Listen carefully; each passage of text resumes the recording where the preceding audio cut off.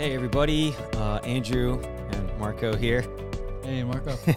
So we both did this upcoming blog. We're going to call this Faithful Sons and Daughters of the Church. So the question is it disloyal or schismatic to respectfully disagree with the Pope? It's a pretty good question.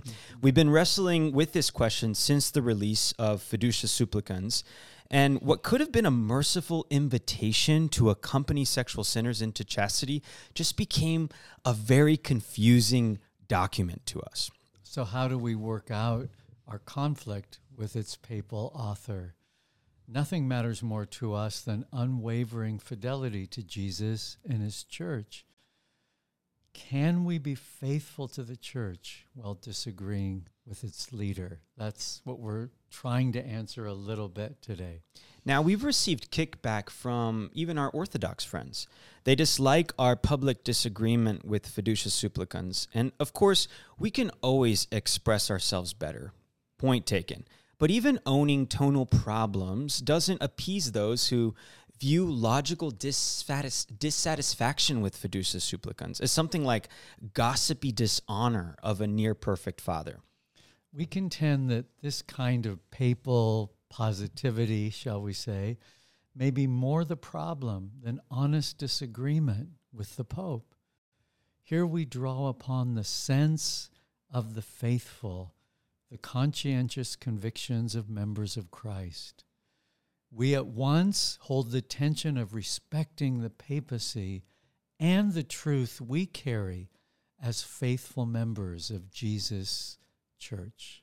So the faith of Christ, this faith as handed down by the apostles, is sustained through the centuries by a believing people, a dynamic people. And this body of believers is the church.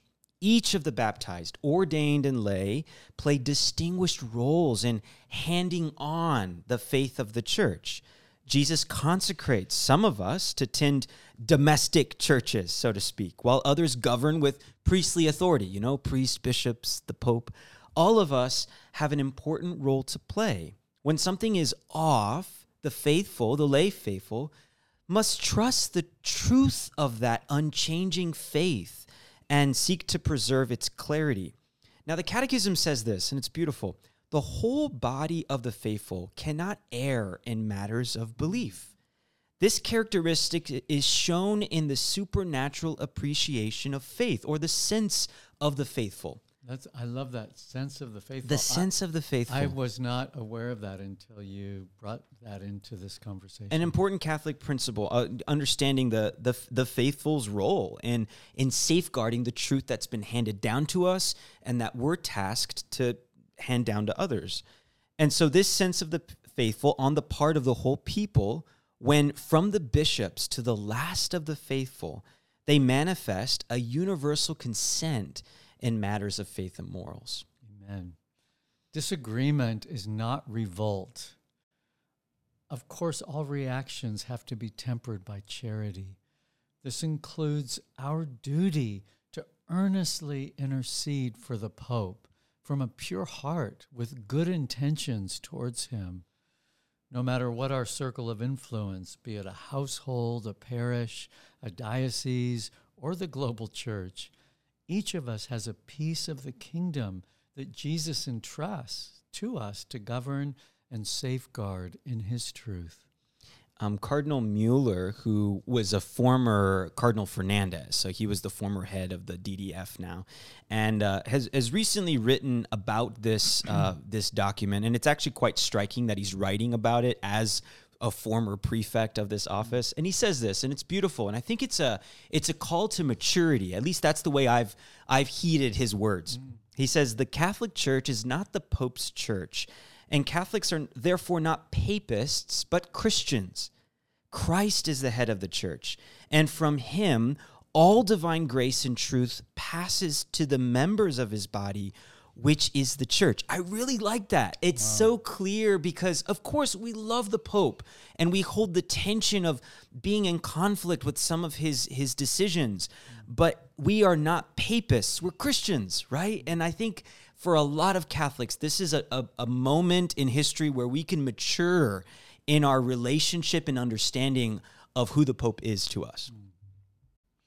Disagreement need not mean disloyalty. Foregoing papal positivity, we can love the Pope while mirroring back what is very confusing to us. Needless complaining is not the answer. Our activation lies in appealing to the truth that's been handed down to us and the very personal ways that we've probed and lived that truth, especially as it relates to persons seeking to overcome same-sex attraction. This is how we remain faithful amid confusion. So quoting another brilliant mind of happy memory, Cardinal Joseph Ratzinger, who later became Pope Benedict, and who also was the prefect of the now DDF, he wrote this of papal authority: "The successor of Peter is the rock, which guarantees a rigorous fidelity to the Word of God against arbitrariness and conformism." We need clear teaching from Peter the Rock. This document leaves unnecessary room for confusion in our understanding. It draws from confusing LGBTQ ministers who surround the Pope, including Father James Martin, activist Juan Carlos Cruz, and Sister Janine Gramick of New Ways Ministries. These voices neglect Jesus' clear call to repent from sexual sin unto new life. This document supports this quietly. Faithful sons and daughters, find your voice, bless the Pope, and pray that he might repent of confusing blessings. Thanks for joining us.